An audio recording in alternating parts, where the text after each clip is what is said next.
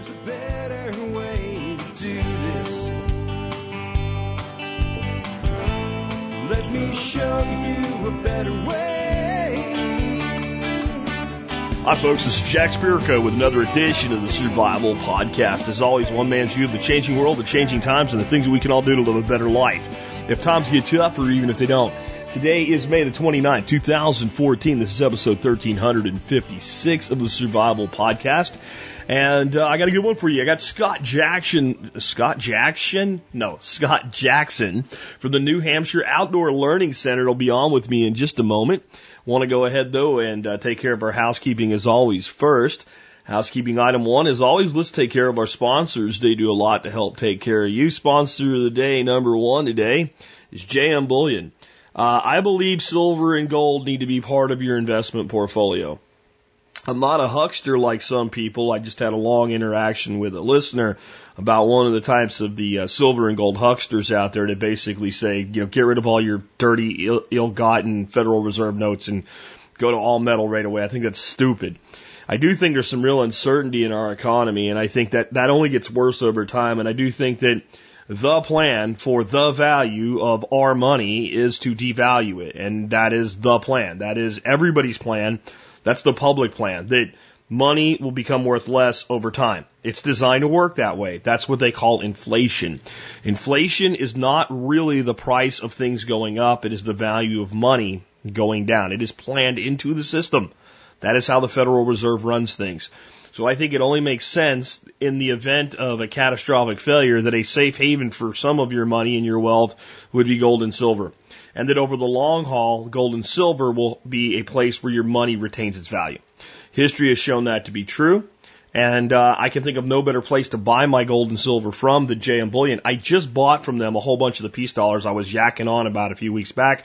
I was going to tell you guys on the air there was a great deal, and you know, these are a beautiful coin and you know, real U.S. currency from the time when U.S. actually had real money, and in very good condition. So there's a little numismatic value there as well, and it's something I'm just lacking in. So I was on their site the other day, and I got those. There's also something very cool coming to JM Bullion. I'll tell you more about it next week, but there was a shipwreck a long, long time ago during a world war.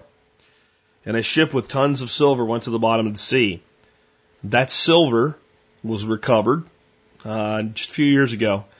And that silver is now being made into a commemorative coin that you'll be able to get from JM Bullion. I think they're taking pre-orders on them right now. You can find it there if you look at it. But I'm going to learn more about this and give you guys a big fill-in on Monday next week, because I'll be ordering some of those myself. It sounds like one of the coolest things I've ever heard. And silver has some stuff like that that's a cool factor, but in the end what you're buying is raw metal. Please remember that. And that metal has value. Same with gold. I chose JM Bullion from a plethora, a portfolio of potential sponsors, because I could talk to the president and they were competitive with their pricing and they had an awesome lineup of product. That's why. There was plenty of other places that were competitive and had a good lineup of product, but if I wanted to talk to somebody there, I talk to like some hack in marketing or something. That's not good enough for you guys. I talk to the top, or I don't deal with a company. Next up today, Western Botanicals. Western Botanicals is like gold to me. They really are, because if I need something that I can't grow or don't have growing here yet in sufficient quantity to harvest it for myself, they have it. There are certain things that just don't, you know, they're hard to process on your own as well. Echinacea would be one of those. And I can get it from them. If it's herbal and it's legal and you can find it in the United States, you can get it from Western Botanicals. They're real people that really care about you. If you need some help ordering or something like that, pick up the phone, give them a call and talk to them. Let them know you're from the Survival Podcast. They'll take good care of you. Again, like I always say about them, they're real people that really care about you. Herbals and supplements and all are another place that is just a landmine of hucksters. Not Western Botanicals. They won't tell you that they're going to cure your cancer or anything stupid like that, but they can help you with gentle, natural alternatives to conventional medicine, both over-the-counter and prescription. And they are awesome. And they are the best I could find, and that's why they're here for you. They're also huge supporters of the show. offering you guys their premium membership program for free for the first year if you're a supporter of our Member Support Brigade. That's a $50 membership, so your one benefit from those guys alone pays for your MSB for the first year. On that note, consider joining the Member Support Brigade. It's how you can support this show at 18.3 cents an episode, or even less than that if you are military, law enforcement, Peace Corps, or a first responder like an EMT, paramedic, or firefighter. That's active duty or prior service, either one. Email me before you join the service discount in the subject line and give me 1 or 2 sentences on your service. Everybody else, it's still a great deal. It's a membership that pays for itself many times over. There's discounts there that are things that you're probably buying for your preparedness lifestyle anyway. There's a lot of great free ebooks for you. Actually, they're not free ebooks. They're free for you. But there's over $200 worth of ebooks you can download on day one. $50 a year, $5 a month, and it's just a great benefit. One of those benefits being that we are about to open the second round of sales to the Perma Ethos PDC. That will be open on Saturday at 8 a.m. The first 1,000 positions sold out in 2 hours and 47 minutes. With the Founders Program, we've published all the information on how we're doing the second round. We're not changing it. But only members of the MSB and members of Break of Freedom's premium membership will be having access to this second round of sales. And, so that's another benefit in itself. I do want to say one thing. I keep getting questions. Will we do a payment program for people buying the second round of the class like we did for the first round of the class? Yes, we will. I think it's going to be 4 by $135 is going to be the payment option on there. 4 by $135, which comes out, I think, $540. So it's $40 over what everybody else would pay, but you get the payment plan. I would like to say this. If you have any questions about Perma Ethos, we're trying to give Perma Ethos its own identification. I'll tell you, hey, there's new stuff going on over there, but it's over there, just on the web anyway, at permaethos.com. If you have a question about Perma Ethos at all, anything about Perma Ethos, please go to permaethos.com, click on questions, and submit your question there so we can answer it for everybody. And so it's at Perma Ethos, not Survival Podcast. I've made a commitment to you guys that TSP will not become the Perma Ethos infomercial channel, and it's not going to be. Anyway, with that, let's go ahead and do our history segment. The year is 1356. 1356. And Alex Shrugged, who always does these great history segments for us at TSP Wiki, the Survival Wiki, where you can go over there and learn a lot about history and survivalism and preparedness and permaculture and sustainable living, and you name it, you can learn about it. It is the online encyclopedia of preparedness, and you can contribute if you'd like to contribute. Just go to tspwiki.com and you'll see how to sign up. There's a training center and everything, or just look around. And if you look at the history segment, today you will see 3 great headlines. The Black Prince checkmates the king, the Lioness of Brittany settles down, and Dance of the Savages. As cool as Dance of the Savages sounds, I'm going to read the first one for you. The Black Prince checkmates the king. 8,000 men led by the Black Prince, Edward, head north from Bordeaux. The Black Prince is the Prince of England, by the way, guys. 16,000 French soldiers are mustered in haste, but the army lacks unit cohesion. Nevertheless, with twice as many troops, how could they lose? At the Battle of Poitiers, unit cohesion is a factor when King John the Good of France is captured in battle. In time, he will be traded for hostages, but when one of the hostages escapes, the king's parole and honor demand that he return to his English captors.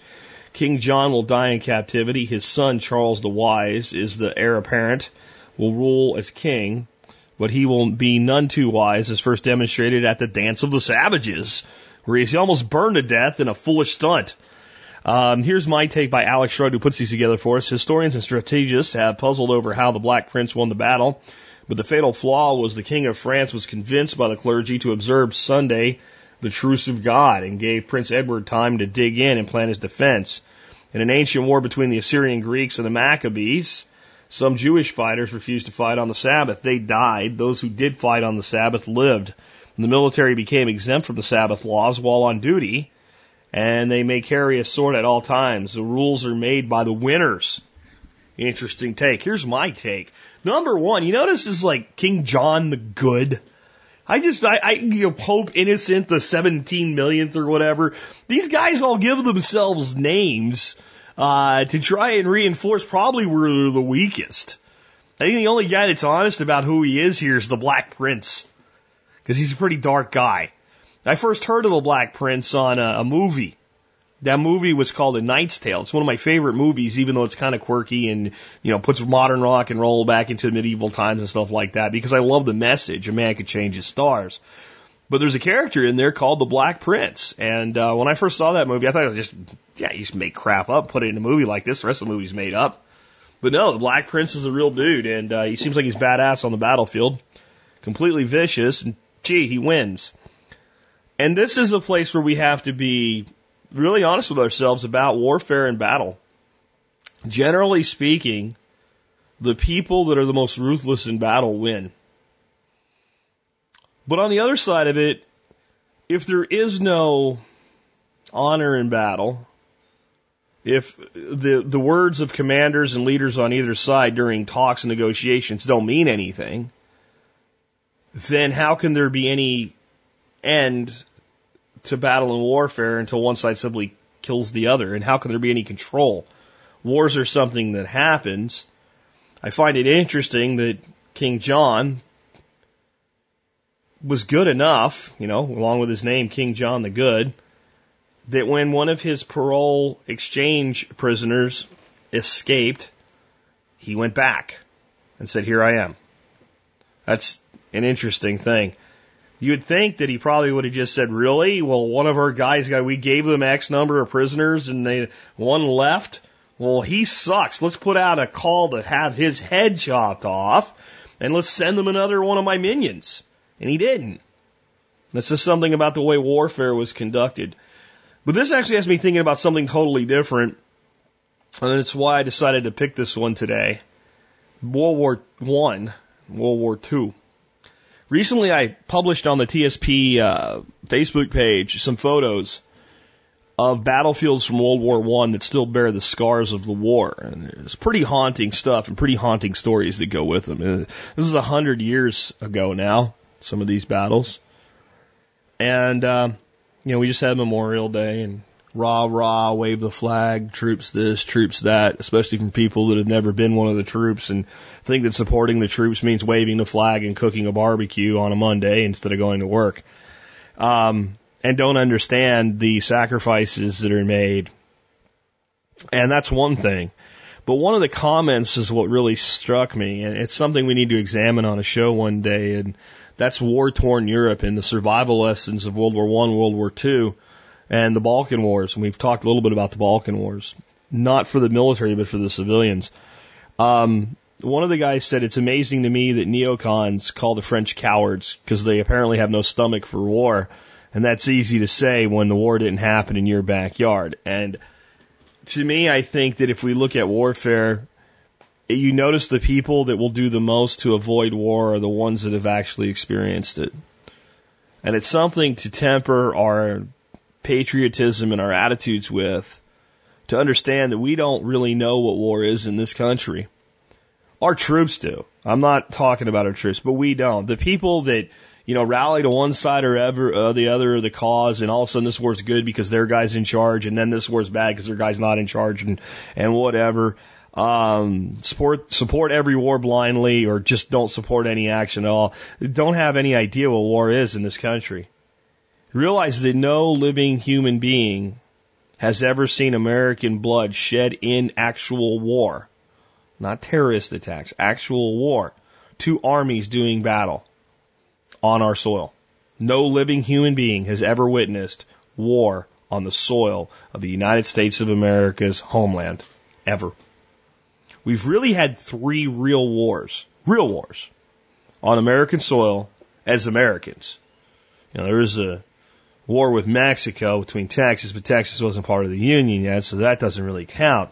What you have is the American Revolution. Let's face it, I don't think any of us were around for that. And that was a revolutionary war. It's a different type of war than, 2 nations battling it out, attacking each other directly. And then we had a war kind of like that in our infancy, the War of 1812. That was fought on U.S. soil. The United States and the British. So twice we did battle with the British, and twice, frankly, we handed them their asses. Well, there was only one other time that we really spilled blood on this land. That was the war between the states, and if I check my history calendar, I think that ended in 1865.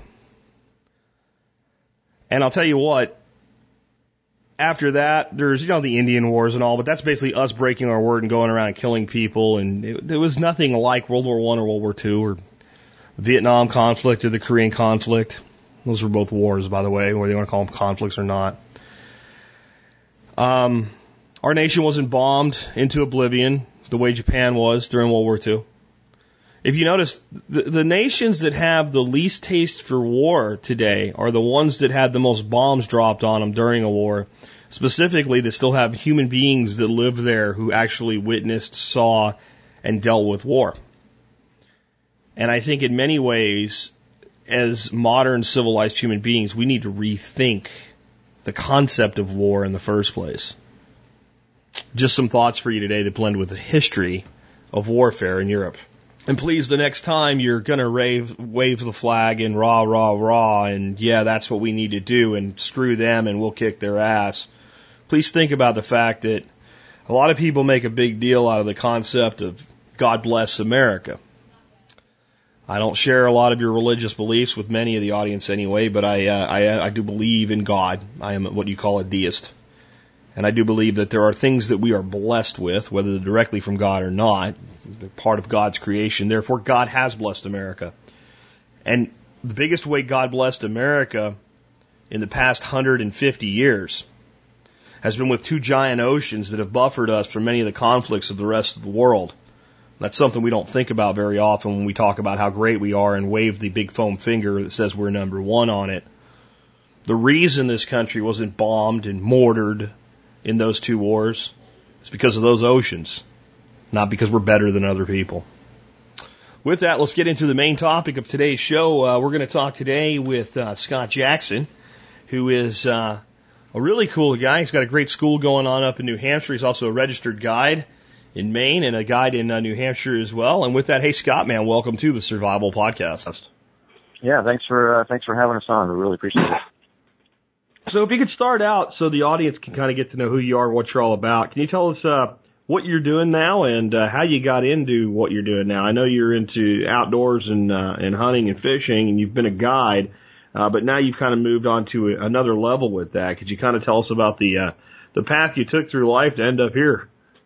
Sure. We well, ever since I was a kid, I'd always wanted to move to Alaska, and as I did my research, I realized that aviation was the pathway to a career in Alaska, the last frontier, and all that. A lot of it is related to the hunting and fishing side, which I really enjoy. So went to college for aviation maintenance, and became a commercial pilot. Moved up there in 1994 and began working on airplanes and flying the bush, which really opened my eyes to the guiding side of things, taking hunters and fishermen back into the backcountry and working with them on extracting their big game animals and so forth. I spent 10 years up there working down on the Kenai Peninsula. We still actually have our home up in Alaska, which is nice. We get to go back once in a while. And along about 10 years into it, we decided with family, and we had a couple of new kids, that we wanted to head back to New England and just be closer to our relatives, grandparents, and so forth. So we moved back here in 2004. Then, as things went on, we got into the outdoors here in New England and picked up the Maine guide's license as well as the New Hampshire guide's license. And in the process of guiding folks in Maine and New Hampshire, we realized that people hire guides because they don't really know what they're doing. A lot of new folks to the outdoors really wanted to hire a guide for no other reason than to learn how to hunt and how to fish.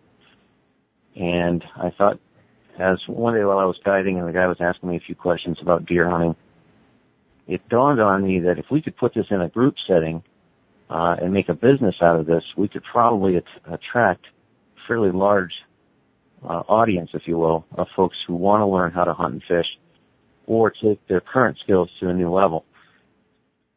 So having a passion for education, my wife and I both we love the learning process, we love to learn new things, and we love to teach. So we started a company called the New Hampshire Outdoor Learning Center. Spent probably close to a year writing the curriculum for the guide school and the Master Outdoorsman program, the Certified Master Outdoorsman program. And now we're up to over 20 different courses, both on an advanced level and a beginner's level. So we're having some fun. Now we've got close to 350 students that have come through in the last 2 years, and really enjoying teaching folks new skills. So that's pretty much how we got here. So I'm on your site right now. Are your classes primarily like person-to-person, face-to-face classes, or do you do remote learning as well? Today it's just person-to-person. The classes are generally limited somewhere between 12 and 15 students. Okay. A lot of one-on-one instruction with, giving that it is a hands-on skill set. Most of the classes are hands-on. We keep the classes fairly small. Very cool. So what kind of classes do you offer? I mean, are you primarily just for the beginner, or do people that have been hunting their whole life have like advanced options and things like that as well with you guys? Yeah, it's a little bit of both. Several of our classes, we spend, say, the morning session in kind of a beginning, bringing everybody up to the same level, and then we move into more advanced knowledge in the afternoon. The archery class, for instance, is split into 2 weekends. So we have the beginning archery class, which is kind of your Genesis bows, bag targets kind of thing, working on your form. That's one Saturday. The very following Saturday is more of an advanced archery class where we shoot from tree stands, ground blinds, spot and stock, and it's all 3D targets. So I think to answer your question, yeah, it's a little bit, we have some classes that are very beginner-oriented and other classes that do migrate into more of an advanced skill level. Interesting. It's a really cool thing you're doing, because I hear from people all the time that are like, how do I get started with hunting and fishing? And frankly, getting started with fishing to me is easier.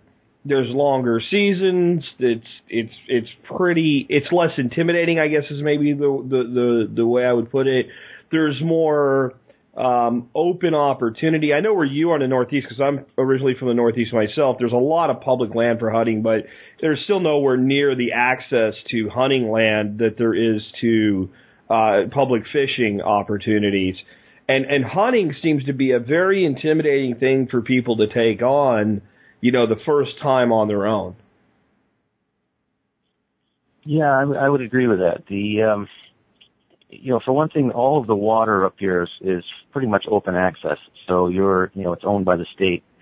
So there's not really any limitations on whether or not you can fish a certain body of water. Hunting, on the other hand, you have a lot of private land, and I will tell you, in the guide service end of things, one of the reasons we are hired by folks from out of state is that they don't understand the rules and regulations around hunting, particularly in regards to where they can hunt legally and what kind of permissions they need. So I would agree that fishing is certainly an easier or less challenging sport. Of course, it depends on the species you're going after, but sure, definitely less challenging technically than hunting is, for sure. Well, and I think another reason people might hire a guide, so you have a guide license in Maine as well as New Hampshire, is that what you said? That's correct, yeah. So when I used to live in Pennsylvania, I would, and I don't know how hard it is today versus back then, but I would every year apply for the lottery for a permit for a moose in Maine, because it was just an opportunity that was not available to me in Pennsylvania. Now, of course, the majority of the permits, as they should be, are issued to Maine residents, so it's a lottery, and your odds of drawing a permit are long. I think they get a little bit better every year. That said, had I drawn a permit, and I get a once-in-a-lifetime opportunity to go up to Maine and hunt for a moose, I was pretty dead set on I would hire a guide because it would increase my chance of success in an area where I don't not just know maybe all of your intricacies of land and what have you, but where is the access? Where can I hunt? Are my odds the highest? Especially when you get into certain things with high value animals, and access to not just public but private lands and things like that. No, you're exactly right. And if you hire a guide that knows the area, the odds of your success, go up exponentially. Not only that, the guides generally provide the equipment. They know what the lodging situation is. Where in most cases they will give you a fully outfitted, program where they're providing everything for you.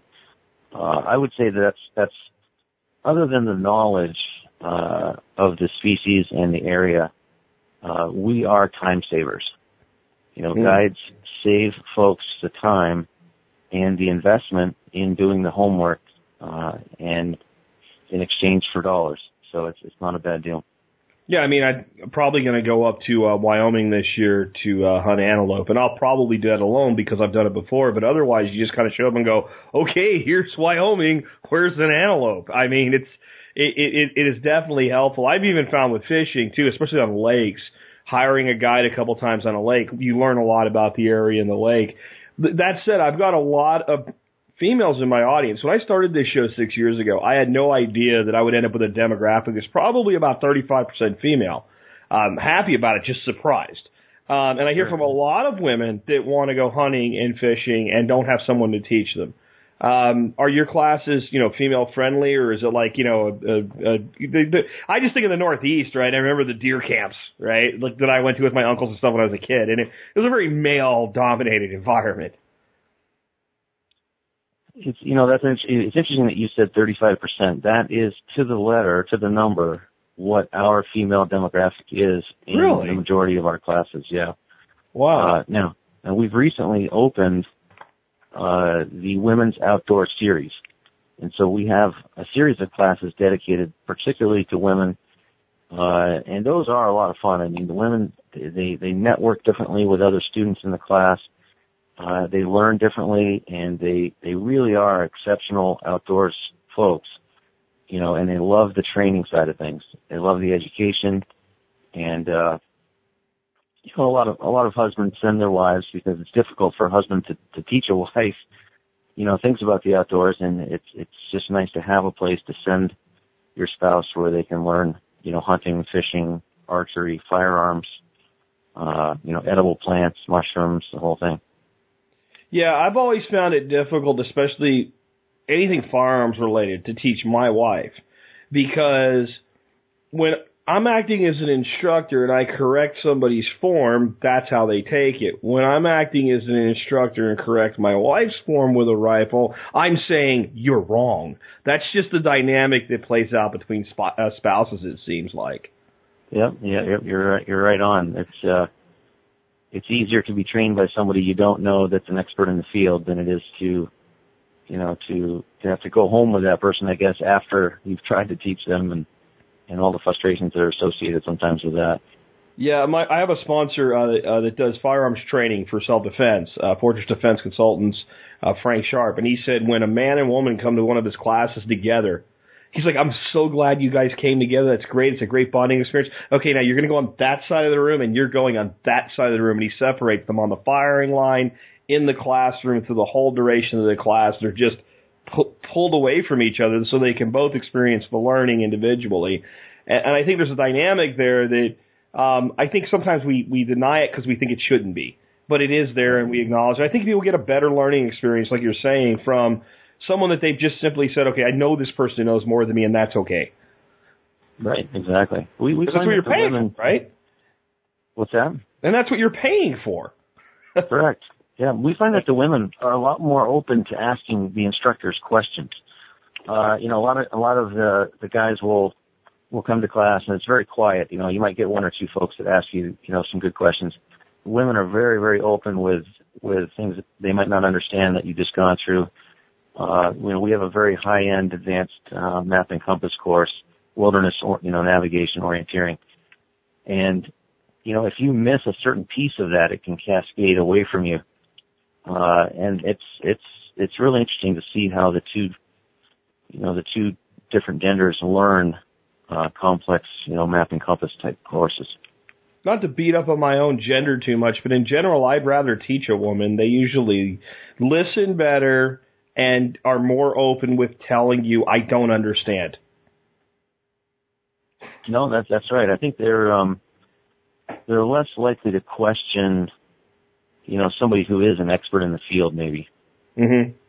And that their minds are more open to, if this information is correct, then we'll take it as correct, rather than why did that, why is it that latitude and longitude is so, minutes, degrees, and seconds? Yeah. So you have a program called the Master Outdoorsman Program. Can you tell us about that?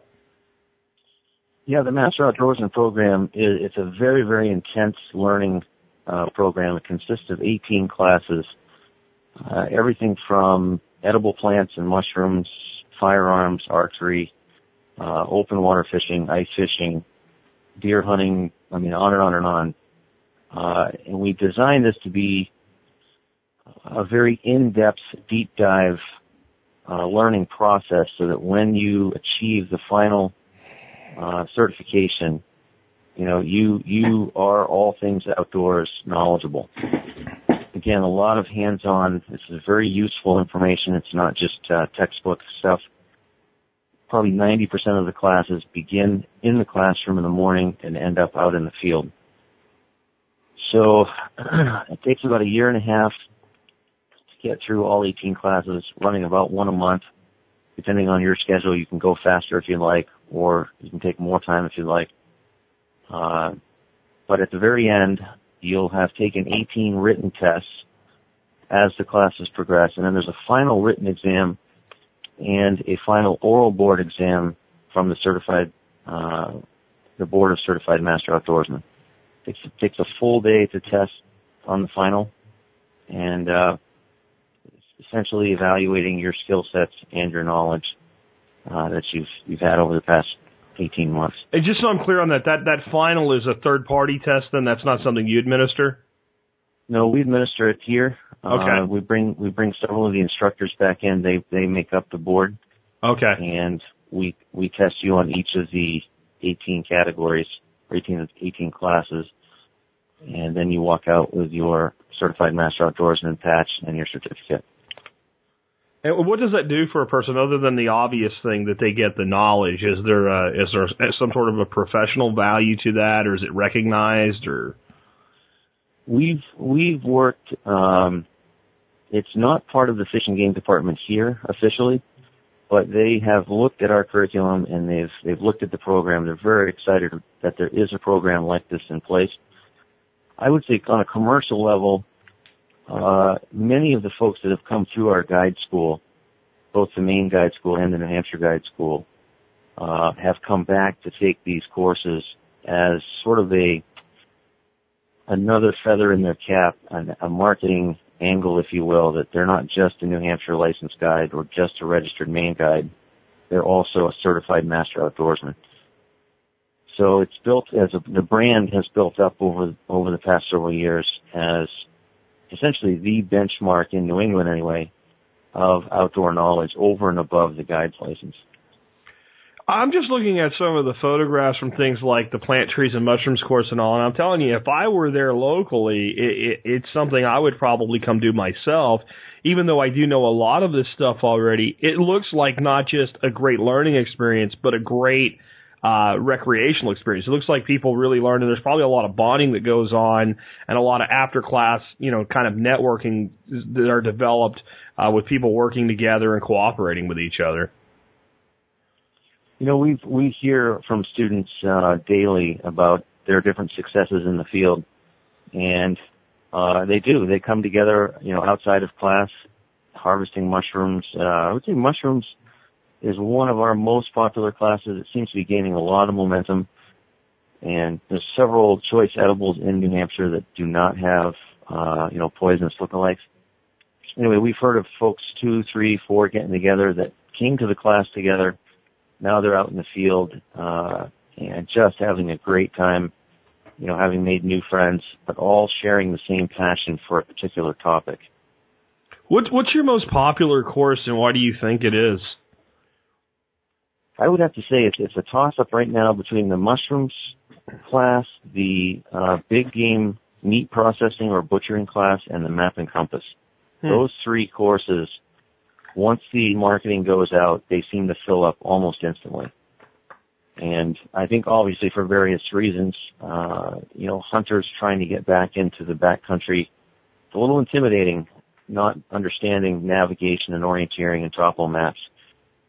Those folks have really come in and grabbed onto, true old-fashioned map and compass topo reading. Mushrooms. Go ahead. Go ahead. The mushroom class really is a broad demographic. Everyone from the survivalist folks, and now we're seeing a lot more natural, self-sufficiency kind of thought processes in the market. Mm-hmm. And folks are just really interested in edible plants and mushrooms. Yeah, I was going to say, the mushroom class, I'm sitting here looking at a big old ram's head and thinking, yeah, I'd come just so that we might eat some of that. But the game processing doesn't surprise me at all either. It's one of the things that I find a lot of people go out and they get all their gear and they find a place they can hunt, and if they don't have a guide or something, right towards, a week before they're finally going to go, they kind of go, okay, if I do shoot a deer, you shoot a rabbit or a dove or something, it's not that complex to figure out, but when you're sitting here with an animal that's a couple 100 pounds, or a larger animal like a bear or a mule deer or an elk, it's kind of intimidating for the person, like, okay, well, what do I do with it now?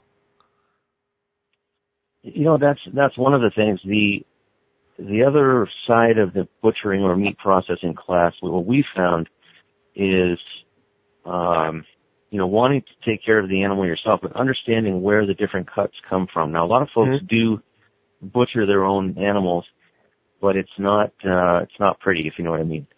So they don't have, say, the sirloin and the London broils and all of the technical information that you see in the store, and I always wonder, where does that come from? What piece of the animal does all that come from? And now that I hunt and I'm successful, I'd really like to take care of my own meat, jerky and sausage, and we get the smoker running and we do all those things.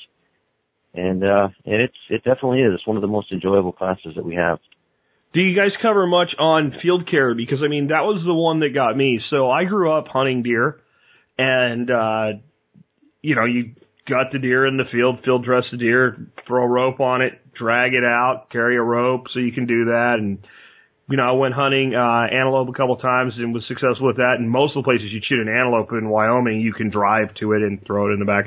And then I got this idea, wild hair in my ass one day, that I was going to go elk hunting, and I actually managed to shoot an elk. It was a young bull. Wasn't a big elk, but it was big.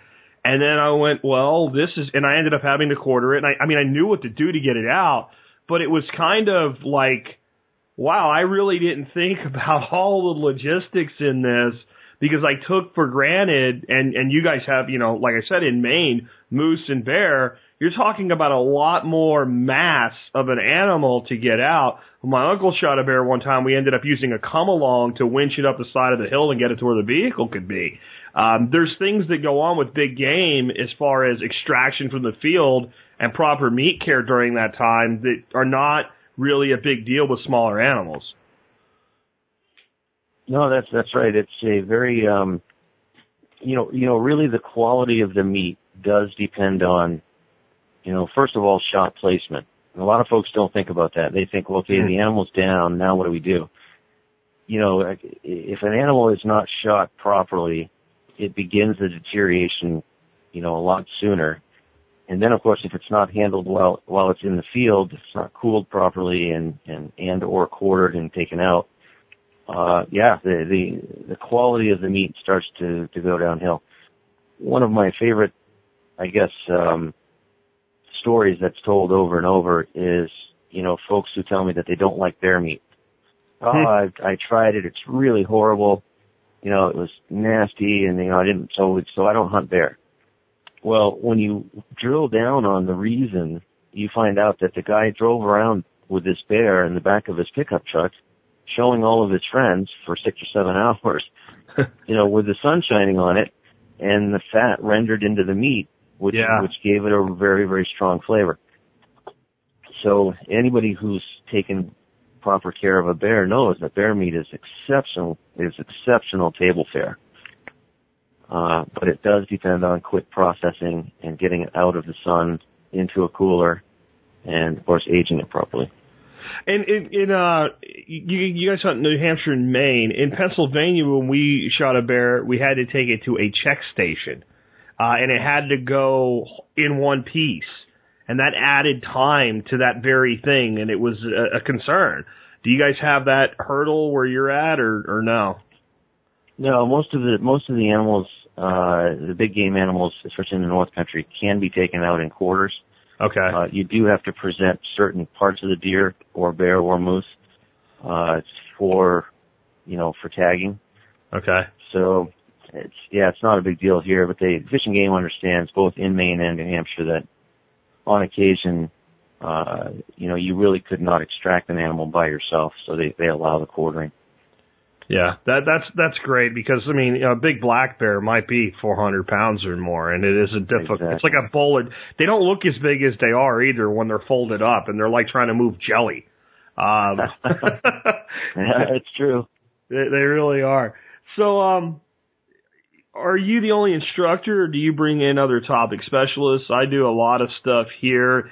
And some courses I teach myself, and some I bring somebody in that I know can do a better job than I can on a particular course. And some I bring in assistant instructors, and we teach together. Is that the approach you take? Yeah, we look, far and wide for the most qualified instructors we can find. So right now we're at 13. I think we're bringing on number 14 instructors. And these are all experts in their fields. They're guys that are either, currently guiding for a particular species and really understand that species, or, for instance, we have a PhD, Dr. Rick Vanderpool, who is our mycologist, mushrooms and edible plants guy. Is very, very well known in the area. We have a staff biologist, a New Hampshire licensed biologist. And we brought in Martelli and Sandy Turcotte. They're running our women's outdoor series. Both very, very experienced in the world of survival techniques and bushcraft. So we're very excited to have those folks on board and just continue to build. Denny Corvo is a regionally well-known wild game chef. He's agreed to come on and teach a wild game cooking class in September. And again, anytime we can find top talent, we bring them in for our classes. Very cool. I think it's a great idea. Some people do try to do everything on their own, and none of us can be the best at everything, no matter how good we are at certain things. That's correct. And for me, this is a business. It's something that I really enjoy doing. I do love to teach. But at the end of the day, if I have to teach, all of these classes, then the family time starts to go out the door. So yeah, it's a big benefit for us as a family to bring in folks who are experts that can take these classes and run while we go fishing. Yeah, absolutely. So, what do you think the biggest benefit might be to the average hunter or fisherman that kind of sort of knows what they're doing, but decides, hey, this might be cool. I don't want to be a master outdoorsman or whatever, but I want to take a few courses. What would be some of the biggest benefits they might experience? Well, the first thing, I think our first objective when we have a student that already has some experience is to, I guess, increase their success in the field. Kind of a side benefit is for us to expand their horizons in the outdoor world. So, for instance, we have folks who are exceptional deer hunters. They come to the deer hunting class, they understand the rut system, understand it, and they've done very, very well. And we introduce them to turkey hunting. And they leave the turkey class, and we get the call, 4 or 5 days into the season that they just shot their first turkey, and they just are so excited they now have something else that they love to do in the spring, right? Deer hunting's well over. Yep. And they've been introduced to a new side of the outdoors. A lot of our deer hunters that come through the meat processing class have come back and taken our mushrooms class. And their comments are, nothing tastes better than, a chicken of the woods next to one of my deer steaks. And so we're expanding their horizons and also what we hope giving them a little bit more of an edge and making them more successful in the woods and on the waters. Yeah, I think the turkey thing is something that I don't know that people get how much fun and how exciting turkey hunting is. And I blame the Outdoor Channel for it. And you want to know why? It's because every turkey hunt that you're going to film is going to look the same way. Two guys sitting by a tree, one guy gives out a couple of yelps, the gobbler comes in, that's it. That does not really convey what it's like to be out to try to locate a bird, try to maybe get a gobbler to gobble off the roost, set up, start calling, get that bird to come in. How many freaking things can go wrong? A turkey's eyes are on par with any eagle's, as you probably well know. One mistake and the bird's gone. There's so many things that can go wrong during that, and your heart's in your throat the whole time. And I don't think that the Outdoor Channel or any of these other stations can really convey that to the person that's never got out in the woods and pursued turkeys, because it's a totally different experience than I think one gets from watching a video of it. The interesting thing with turkeys, and of course, turkeys were extirpated here quite a while back and then reintroduced, in the 70s. And when you tell somebody, the average person, that you're going turkey hunting, their comment is, well, how hard can that be? Turkeys are everywhere. I've got turkeys underneath my bird feeder, and I've got turkeys across the road in the field. And, why would you want to hunt something like that? I mean, how hard can it be? Well, when you take them out at the crack of dawn and you put them in a ground blind and they're gobbling in the trees and they fly down from the roost, and then you realize, wow, this is a pretty smart bird, and he's not just going to run over here and let you shoot him. You're doing the run and gun, you're doing the putt, the yelp, you're really having to perfect, your concealment with camouflage and lack of movement. I mean, it is one of the most amazing challenges, I think, maybe aside from the white-tailed deer, turkey hunting is. Yeah, and I think that people that say stuff like that, well, the difference between hunting a turkey in the wild versus the turkey that's decided to hang out in the suburbs is the difference between hunting the gray squirrel in the wild versus the one in the park that's fed peanuts by people who are bored. It's not the same animal. I mean, you can get a bear conditioned to the point where it'll eat out of somebody's hand if it doesn't decide to eat their hand off. But that bear in the woods is often more difficult to find than a deer, even if the population were similar, and they're not, because frankly, bears, as much as they will barrel through sometimes and make a lot of noise, when they want to, can move quieter because they have padded feet.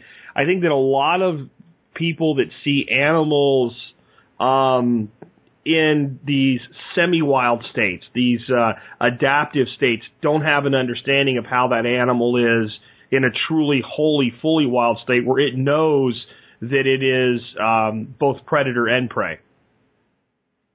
Both on the school side, the outdoor learning side, and the guide service side, to your point, the comment that comes back year after year from our bear hunters is, I was sitting in my stand, I could hear a pin drop, and I looked underneath my stand and the bear was standing there. No one really understands how a bear, which is anywhere from 180 pounds to 450 pounds, can walk on dry leaves and be almost undetectable to the human ear. It is absolutely phenomenal. I've shot several bears myself, and I'll tell you, they surprise me every time. I look at the bait barrel one minute, and there's nothing there. I look at the bait barrel the next minute, and there's a bear standing there. It's really something how well designed a black bear is for moving through the woods in a stealth-like manner. Yeah, and I think that's the case with so many animals that we're accustomed to seeing in these kind of, like I said, hybrid wild states. Is the squirrel in the park wild? Well, it's not tame. Actually, I've seen some that pretty much are, but most of them aren't. But it doesn't act like the animal that flattens itself against a tree and moves slowly around to avoid detection up in the middle of the mountain. And there's so much of that people don't get. And turkeys, I think, because I don't know about you, but I remember in the 80s hunting turkeys in the Northeast, and there weren't a lot of turkeys. There weren't turkeys in people's backyards and things like that back then. I think the conservation efforts have really paid off, and that's good for us, but it also creates an improper perception of what the other side of life is really like, I guess. Yeah, that's true. A turkey is a prime example of, a success story from a reintroduction point of view. But you have to ask yourself, how did the turkeys come back so quickly? And the fact that they live in flocks where there's literally dozens of eyeballs all looking for the same thing, predators. They roost in trees. We have a lot of coyotes here in the Northeast. And it is very, very difficult for a coyote to put a sneak on the turkeys. There's just too many eyes looking and too many ways for them to get out, to get away from a predator. They're ground nesters. In fact, the raccoons could eat all their eggs. They've got a way of doing it where the predators have not been successful, and they've come booming back, and we now have really an amazing sport in turkey hunting that's hatched here in New Hampshire and Maine. So, if somebody wanted to take your class, do they need to be, your classes, I should say, do they already need like all their own equipment to participate? Do you guys provide any of that in your classes? No, most of the classes that we have, we provide all of the equipment for you. So I know our firearms class, fly fishing, archery, all of those, we provide the equipment. And that really keeps the learning side of things, very even keeled. So folks are all learning with the same equipment. Now, if you, in most cases, if you'd like to bring your own equipment, we're certainly happy to look at it and work with you, with your own equipment. But we do provide it mostly as a cost savings mechanism for people that are new to the sport. And, it just seems to work out better that the school provides the equipment for you. Well, I think it makes sure that you know that the student's going to be outfitted with what they need for the course as you're going to teach it. And the other thing it does is it lets the person that's brand new, before they go out and spend a ton of money, because you can, on gear, is this really right for me? Or what area, I might come take 2 or 3 classes from you and decide, well, out of all the stuff I've experienced now, these are the 2 or 3 things out of everything that I really want to focus on at first. Particularly in the hunting side of things, you can put together quite a bit of an expense if you're entering into a new sport. So, for instance, for turkeys, you've got a certain kind of shotgun that works well with a certain kind of shot. You've got ground blinds, particularly if there's going to be kids involved. You've got decoys. You've got a whole set of camouflage clothes. You've got calls. There's a lot of things that go along with just the sport of turkey hunting.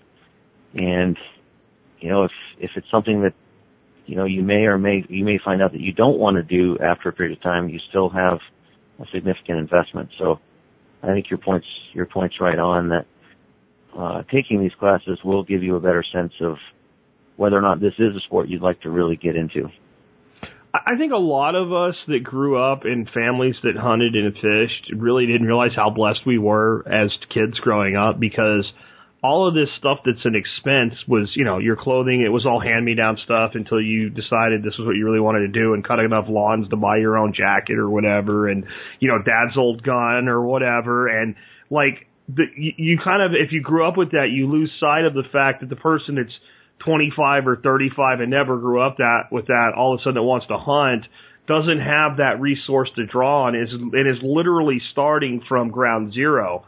And I know the first time I ever realized that when I was talking to somebody about, going deer hunting and what it entailed, like I finally realized that, like, wow, this is like if somebody took away everything I already knew and everything I already had, and then all of a sudden I wanted to go hunt deer, it would be a totally different experience than growing up in a family where every male, and quite a few females for that matter, were hunters.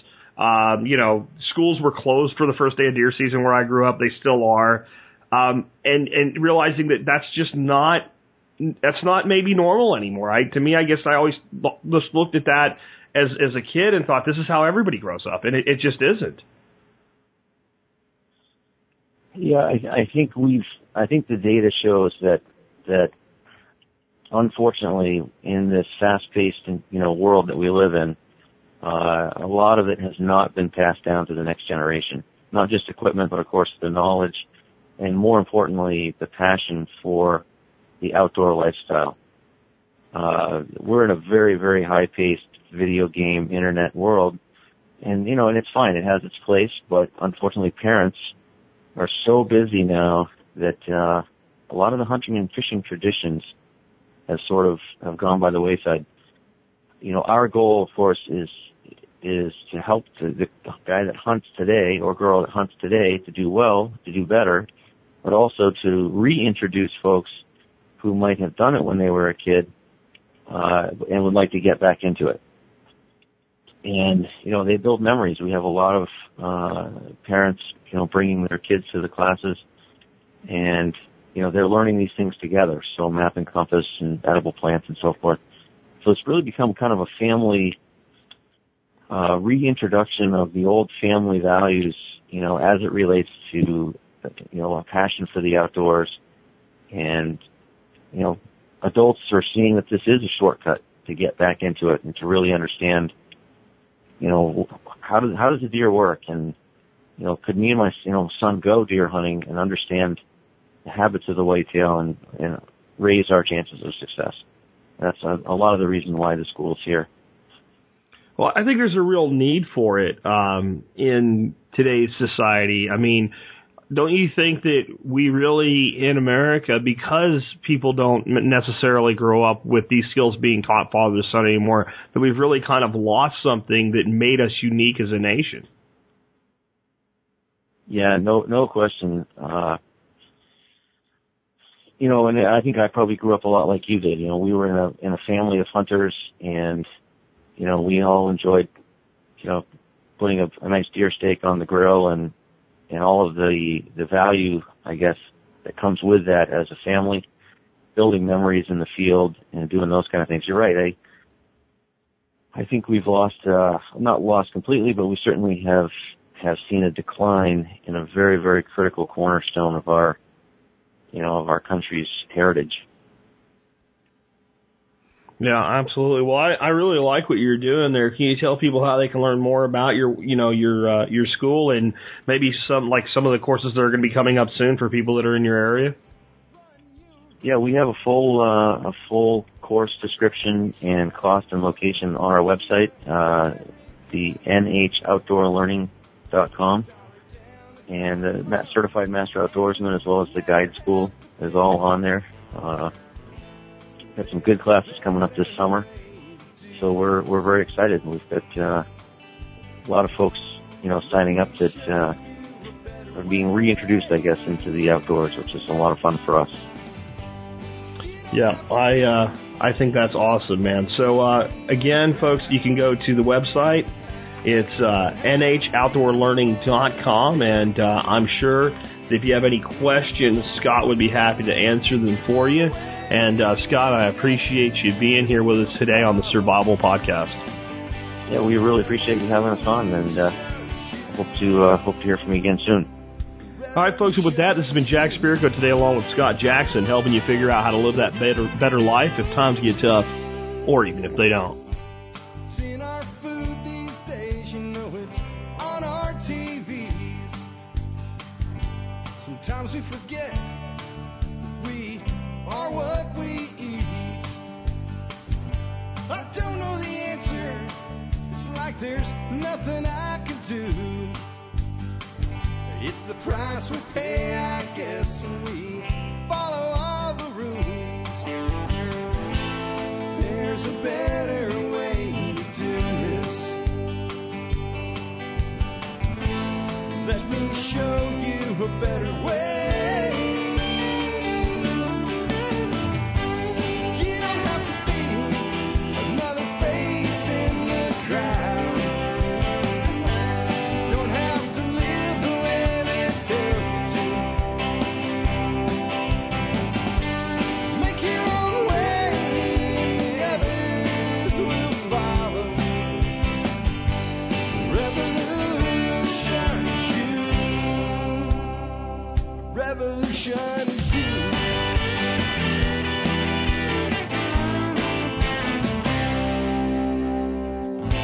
Someday we'll realize our children just can't pay. 'Cause nobody up there cares.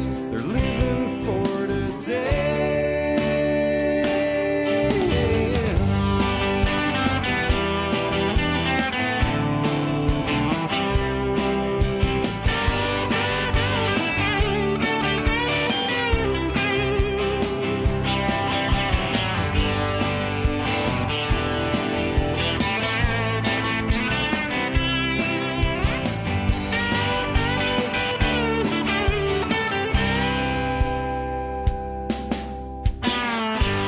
You don't have to be another face in the crowd.